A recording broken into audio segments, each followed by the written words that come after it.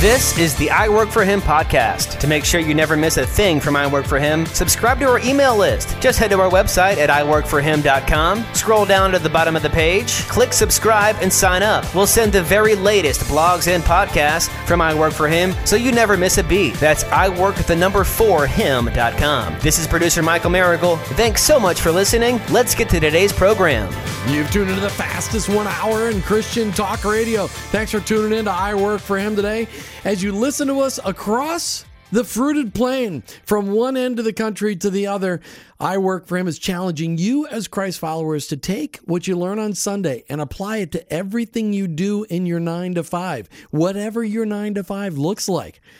And one of the things that we love is that as you listen to us on iHeartRadio and letstalkfaith.com, as you listen to us on Red Nation Rising and on iTunes, Google Play, and Stitcher, the thing that we love is that you're challenging yourselves and the people that you work alongside to make that connection between their faith and your work, recognizing that God created work to be good. He said it was good.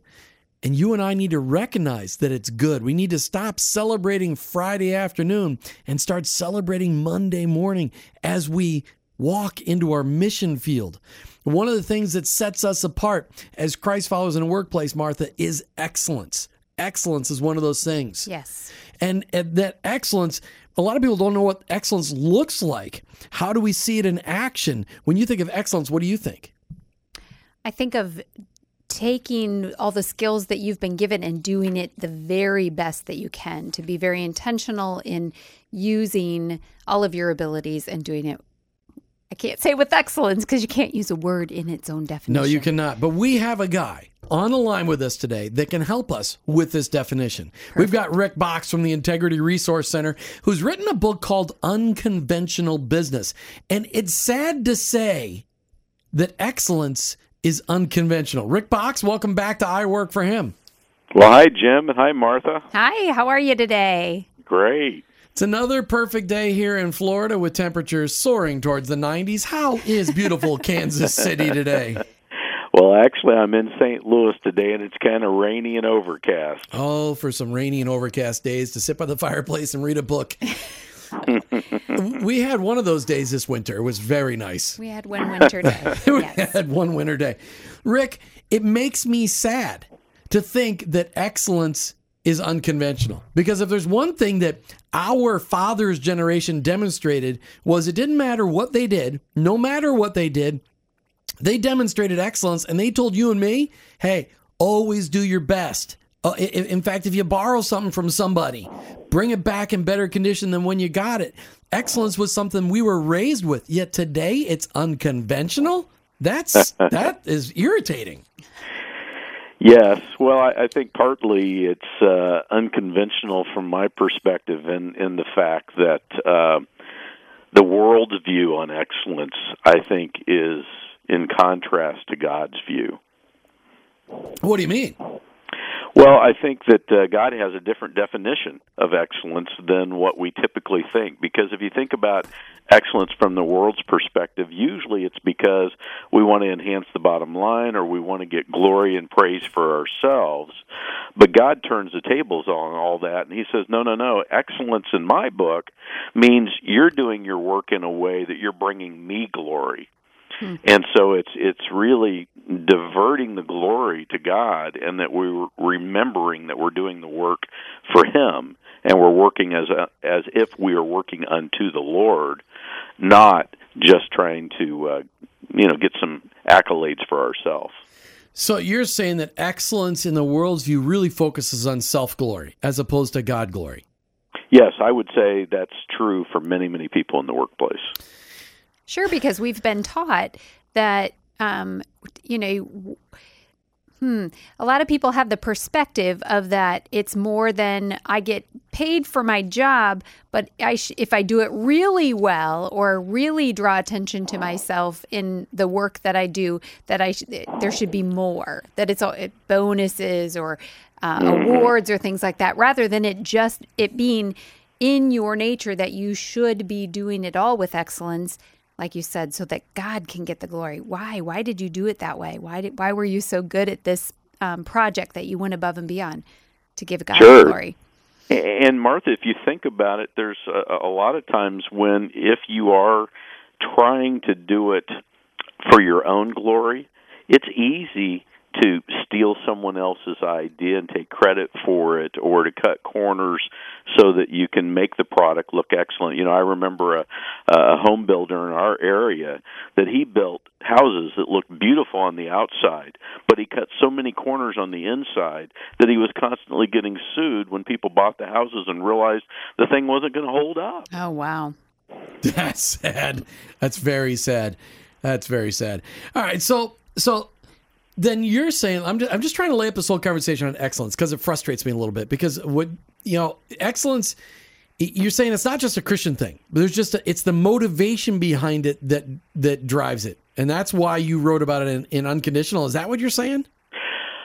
Pretty much, because I believe that excellence, a lot of people would agree, whether they're Christians or not, would agree that excellence is important. Actually, Donnie Smith from Tyson, former CEO of Tyson Foods, I heard him speak once about excellence, and he was saying that excellence is the currency of the marketplace.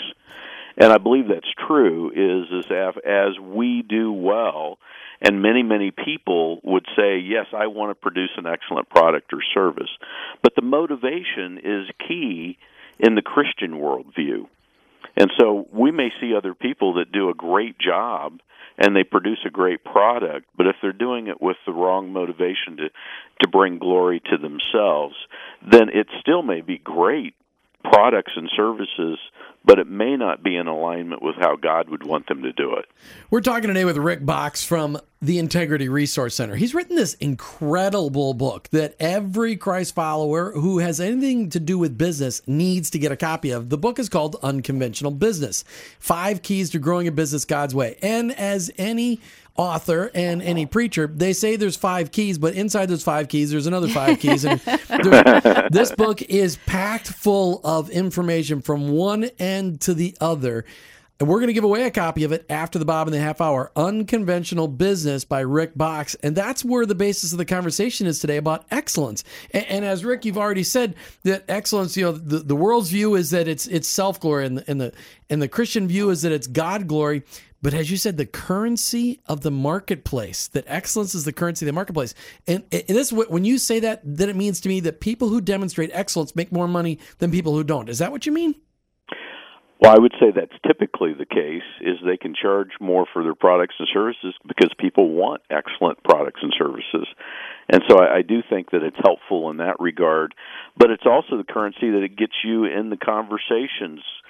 It allows you the opportunity to bid on more business and be involved in more things, which just also leads to an opportunity as followers of Jesus to be able to bring glory to God more frequently. Well, and I think that's probably the reason why I really wanted to talk about this today, because if a Christ follower in the workplace, and all 3 of us have seen this demonstrated, if a Christ follower doesn't demonstrate excellence in what they do, in fact, if they see corners being cut, if somebody sees a Christ follower cutting corners and not only not demonstrating excellence, but demonstrating, laziness or whatever the opposite of excellence is, unexcellence. Unexcellence. That's what they would say in the Quad Cities, right, Martha? Unexcellence? No, I was thinking Wikipedia, but that's okay. Go right ahead. But that you don't even get the opportunity to have a platform for sharing your faith, because people will automatically discount anything you say as, I'm not going to listen because you don't demonstrate. I mean, you're oh, yeah. They'll shut you down, and I saw that firsthand. One day I was doing some consulting work with a guy that had fairly newly accepted Christ, and so he was like a lot of people. He was gung-ho, and he was on fire to evangelize to everybody, but he really hadn't gotten his business house in order yet. And I was walking in one day while one of his suppliers was walking out, and this guy stops him and he said, "That guy in there has just an awful lot of gall." He said, "That guy hasn't paid me in over 90 days, and he has the gall to preach at me about his God? No, thank you. I don't have any interest in that."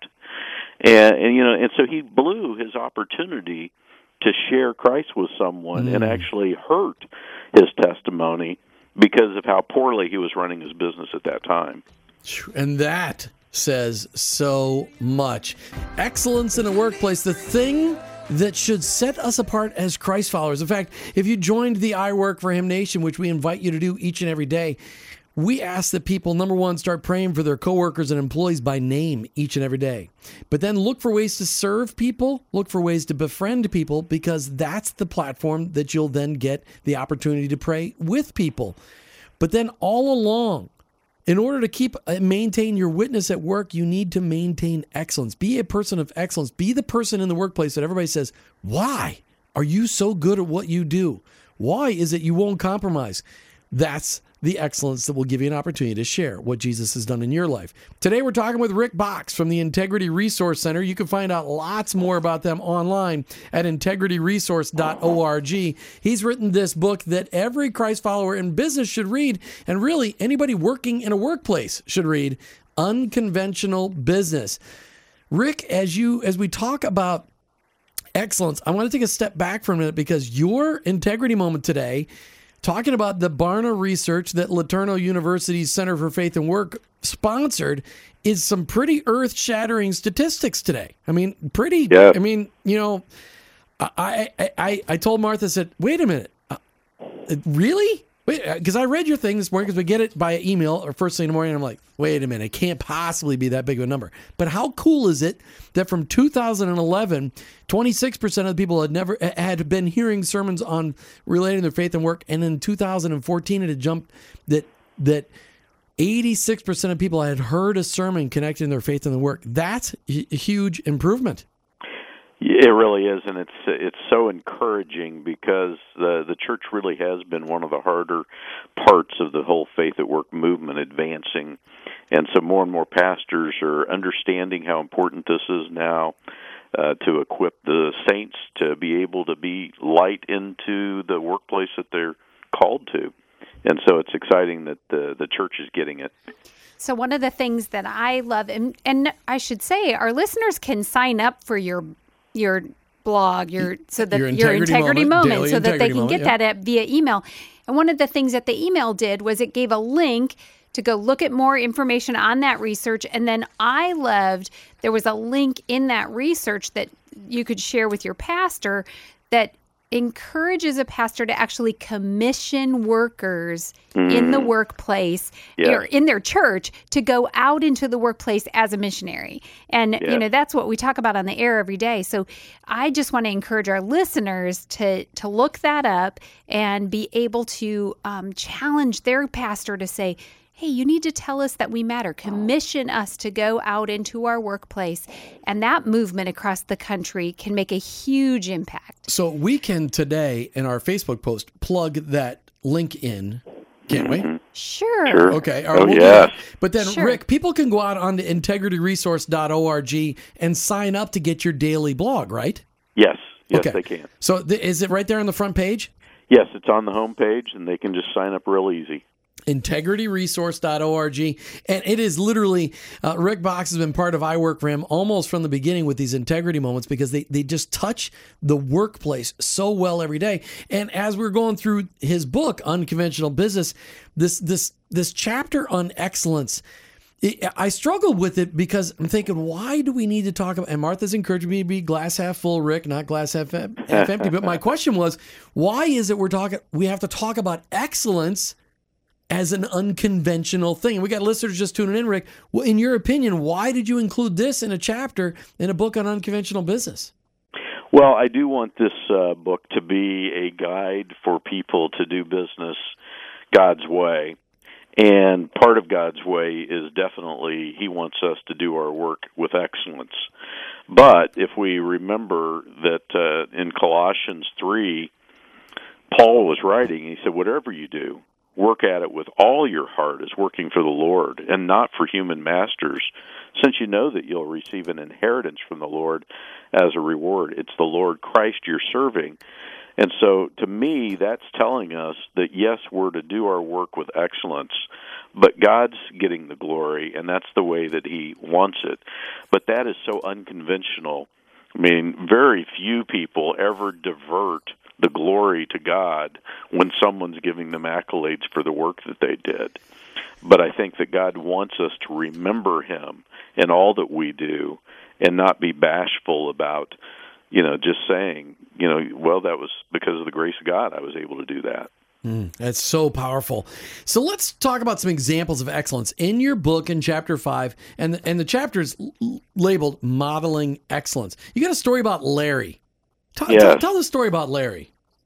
Yeah, Larry, he has a lawn service that's really grown and flourished over the years. Actually, I didn't realize it at the time, but when he was having an anniversary for his business one day, he showed me his list of startup customers, and I was the second customer he ever had. Mm-hmm. But he ended up having a business that always modeled excellent service in the fact that you saw his red trucks driving down the street. They were always spotless and clean.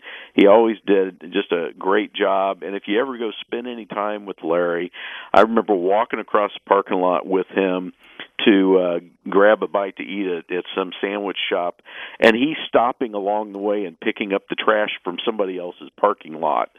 That's just who Larry is. But one day he came to one of our events, and we had a guy from Chick-fil-A there speaking about how they do business, their servant leadership model that they were using, and how they glorify God even on the plaque out front of their building with their mission statement. And so Larry called me the next day, and he said, I was so moved, but here this big company has the courage to give credit to God for the excellent product that they're serving in their restaurants. We're a small, fleet of foot type of company. Why can't we do something like that? And I said, well, there's no reason why you can't, Larry. He said, well, then you need to come over here and we need to talk because I need to figure this out. And we ended up having a great conversation and talking about, well, how would that look and what would we do? And ultimately, we ended up, training his staff on why are we doing this and how can we glorify God. And then he changed his mission statement so that it actually states in his mission statement that they are there to glorify God, and that's their purpose. And he started putting that out in all of his newsletters and all of the collateral pieces that he would send out to people.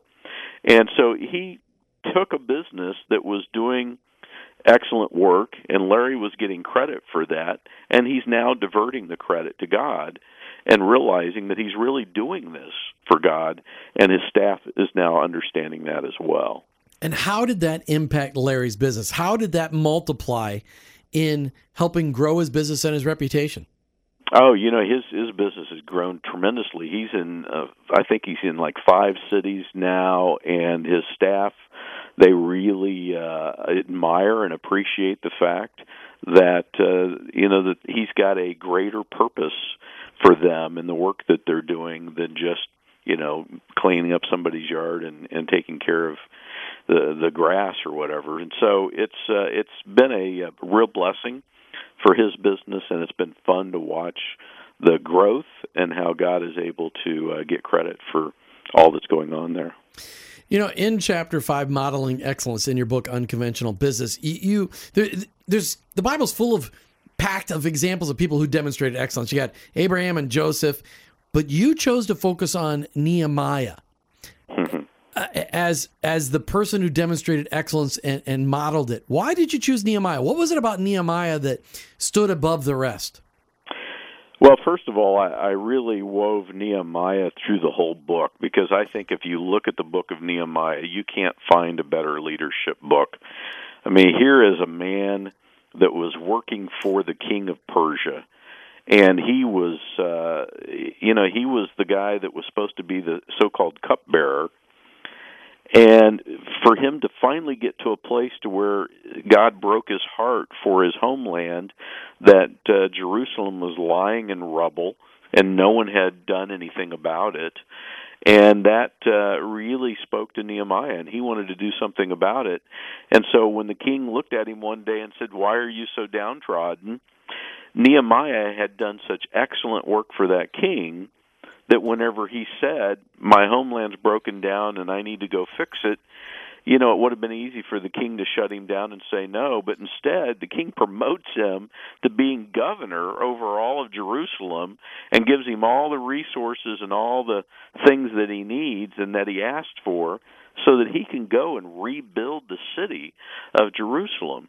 And so I believe that not only did Nehemiah model excellence before he got to Jerusalem, but when he did get to Jerusalem, it's amazing that they finished rebuilding the wall around the entire city of Jerusalem in only 52 days.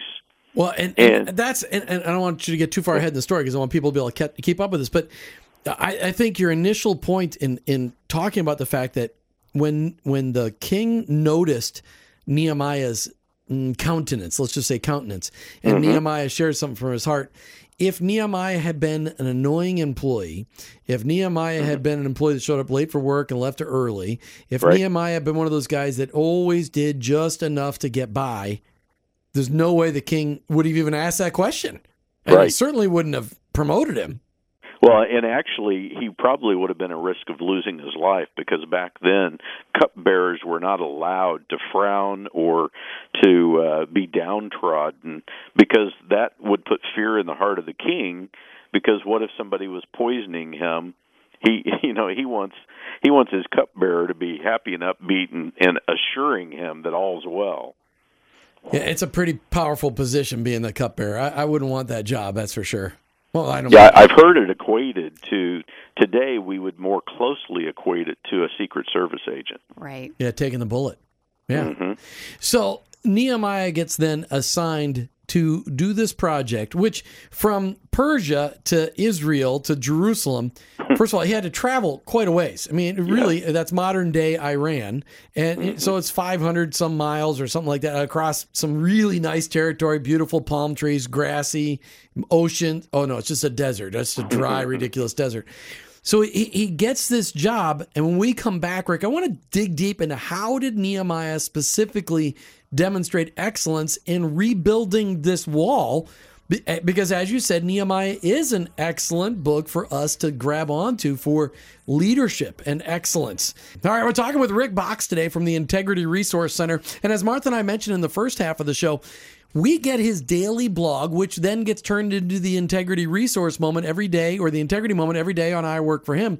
You too can get that email. Go out to integrityresource.org and sign up today. Integrityresource.org has phenomenal resources, including the fire assessment out there for you to find out, hey, how are you doing in connecting your faith with what you do each and every day? Rick, look, we're talking about excellence today, and you chose Nehemiah as the example of excellence. And his task, laid on his heart by the Lord, was to go to Jerusalem from Iran, the country of Persia at the time, and to go and rebuild the walls of Jerusalem, which had been torn down by the Babylonians years earlier. How did Nehemiah demonstrate excellence in what he did? I think, first of all, he really bathed this whole process in prayer. And so he submitted it to God and allowed God to lead.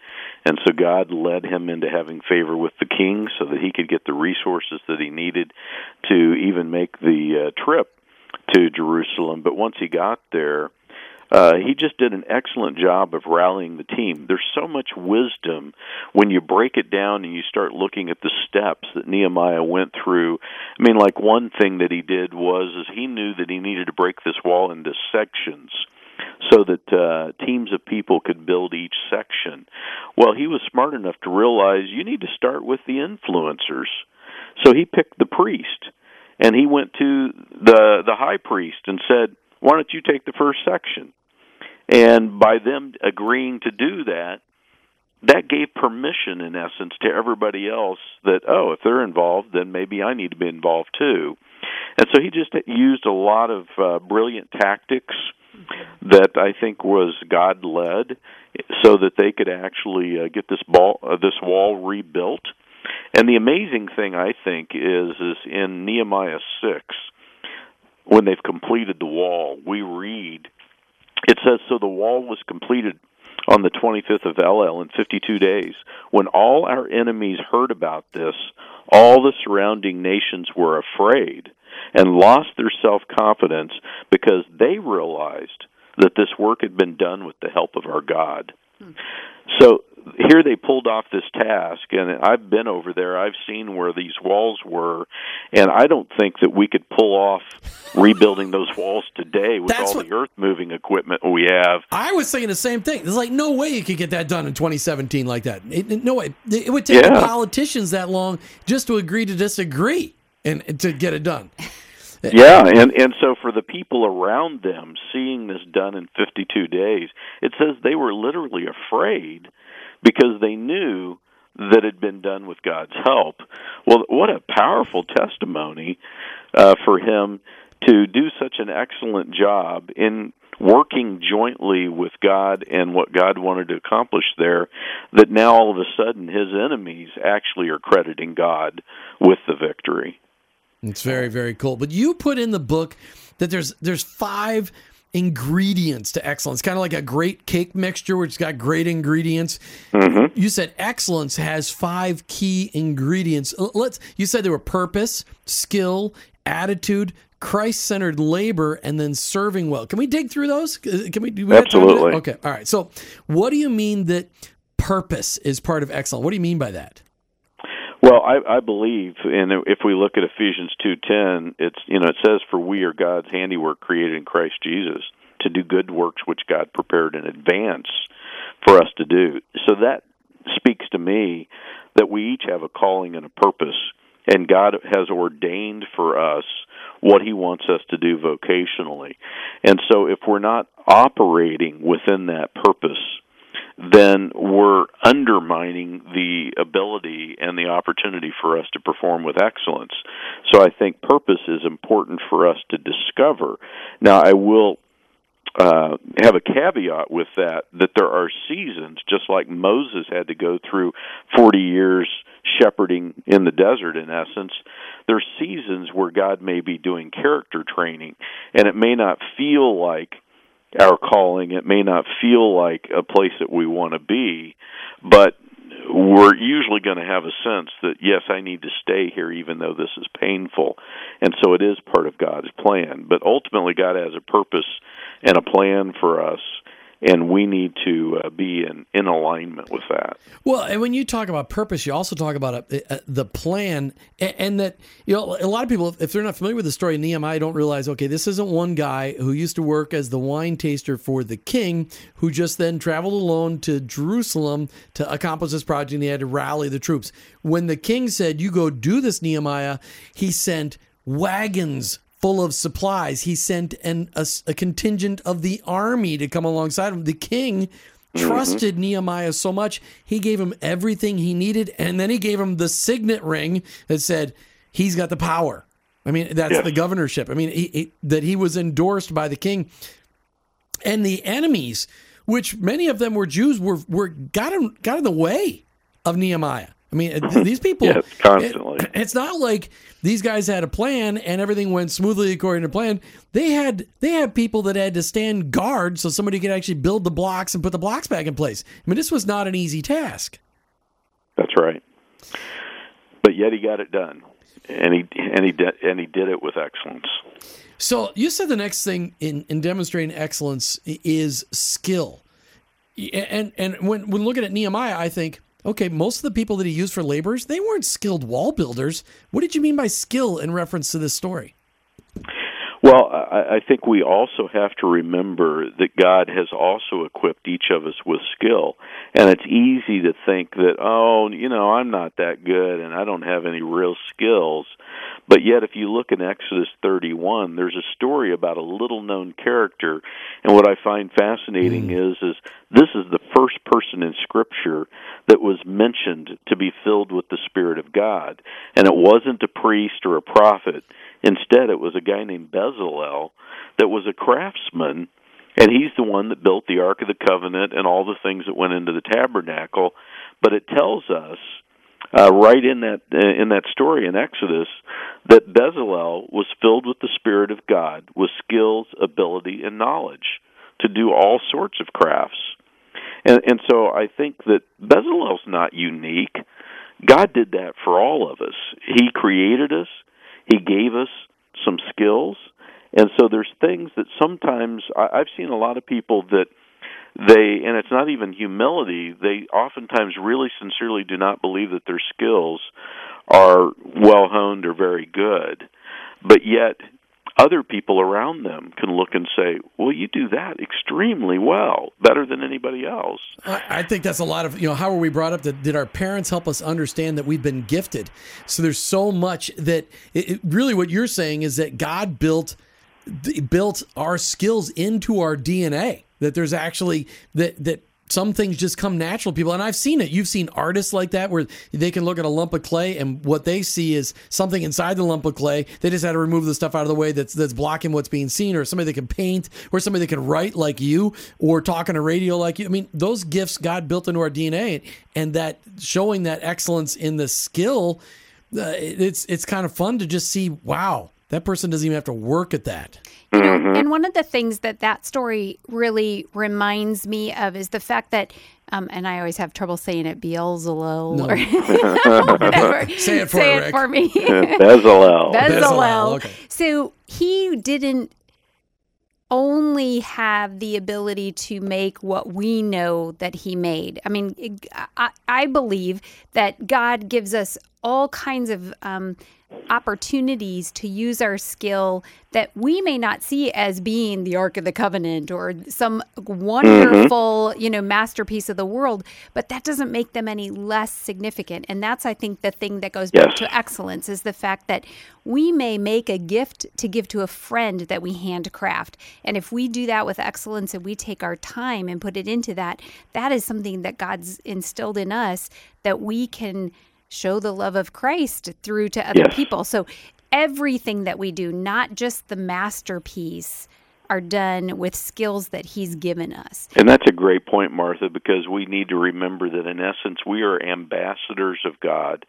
And if we use those gifts and skills and do it well, even though it may be in obscurity at times, we are ambassadors of God. And so we've just handed that gift to someone, and they're saying, wow, they really did this well, and they know that it came from God. We're talking today with Rick Boxx from the Integrity Resource Center about his latest book, Unconventional Business, and we're talking about modeling excellence and the impact that we as Christ followers, modeling excellence, how it impacts our workplace, how it impacts our ability to be an example for Christ, how it impacts our ability to actually exercise in our mission field, our faith, to be Jesus for people. Because as we demonstrate excellence and bring glory to God with just doing a good job, whether it's just whether you're all the time, all you do is file something, or maybe you enter things into the computer all day long, or maybe you are working on an assembly line and you're making screws, or maybe you're digging ditches for the cable company, maybe you're selling used cars or detailing used cars. No matter what you do, the excellence that we demonstrate gives us a platform for ministry. Rick, okay, so in the 5 ingredients of excellence, we had purpose and skill, attitude. Attitude comes in as number 3, but really it's at the center of these 5, because without a great attitude, you're in deep trouble. Really are, and I think attitude cuts a couple of different ways, Jim. I write in the book about head trash. A lot of us have been, brainwashed as kids that, maybe we're not all that good at certain things, or, we may have people that tell us you're never going to amount to anything. And so there's baggage that many people carry around, and they may have the purpose, they may have the skill, but all of a sudden their attitude undermines their ability to carry out their work with complete excellence. And in essence, we don't realize it, but that is really kind of a selfish mindset that actually denigrates the power of God, because God doesn't build junk. And if we're walking around feeling like we're junk, then we've in essence countered who God really is in his nature. And so I think it's important that we focus on having a good attitude, a positive attitude. And, we've probably all seen people that were highly skilled doing something that they didn't really know if they wanted to do it or not. I mean, I remember playing Little League Baseball, and we had a guy on my team that was just excellent skill, but he had a terrible attitude, and he hated being there. And so it really undermined his value. Mm-hmm. And that is so true in every part of our lives. Our attitude impacts everything. So, Rick, we're talking about the 5 ingredients to excellence that Nehemiah demonstrated. The last 2 pieces, Christ-centered labor and serving well. How does that fit into what Nehemiah did? Well, I think that Nehemiah was very much God-centered in how he approached things. He bathed the whole thing in 4 months of prayer before he even approached the king about his dream of going and rebuilding Jerusalem. And all along the way, he rallied people back to God whenever fear would creep in and they thought that their enemies were going to overwhelm them. He would always point them back to the Lord and say, we need to rally for the Lord and realize that he's going to take care of this. And so I think Nehemiah was very, Christ wasn't on the scene yet, but he definitely was God-centered on how he was doing that. Well, and how many of us could learn from that example? So many of us will pray tonight, and we'll be expecting the Lord to give us an answer tomorrow. Nehemiah fasted and prayed off and on for 4 months before he even thought about having the conversation with the king. 4 months. Mm-hmm. Most of us don't wait 4 months for anything. Yeah, and that's even more amazing to me whenever you read later in the story, because it would be easy to read that first part and say, this guy prayed for 4 months. He must have just been a prayer guy. Probably wasn't a man of action, until you go read the story later and you're like, man, this guy was all about action. Once he got into the work mode, he just really got it done. Well, and that's important for us to understand, that everything that we do should be bathed in prayer, and that we should be a people of prayer. And as a church, we need to encourage people, let them know the power of prayer. That's just something that's really cool. Well, I think it also tells me 2 things: that he knew how big of a deal it was to go and speak to the king. And he also, it was all about God's timing, because God laid things into line that needed to happen, and allowing him, like, I put that in modern day, and I think, okay, you need a huge leave from your current job in order for, he got a leave of absence, but yet he was blessed and he was given the resources and sent on his way. So timing was everything. And so he did not go before God's timing in that. No, just if he spent 4 months praying for it, Rick, it then took him probably a month to gather everything together to go, and it probably took 2 months to walk there. Yes. And then he had to get everything done, and he got everything done probably in less time than it took to walk there and to pray. He got the wall rebuilt. Amazing. Yeah, that's a great point. What about serving well? It just seems like serving well is the key to success in anything, but it seems redundant. Again, in your book about unconventional business, serving should be something that as Christ followers should come first and foremost. But isn't serving well just a no-brainer to fitting in with excellence? Well, it really seems like it would be. However, I think there's a lot of people that do a lot of planning. They talk up a great game, but if you don't actually put it in action and get the job done, then you really aren't going to show up with excellence.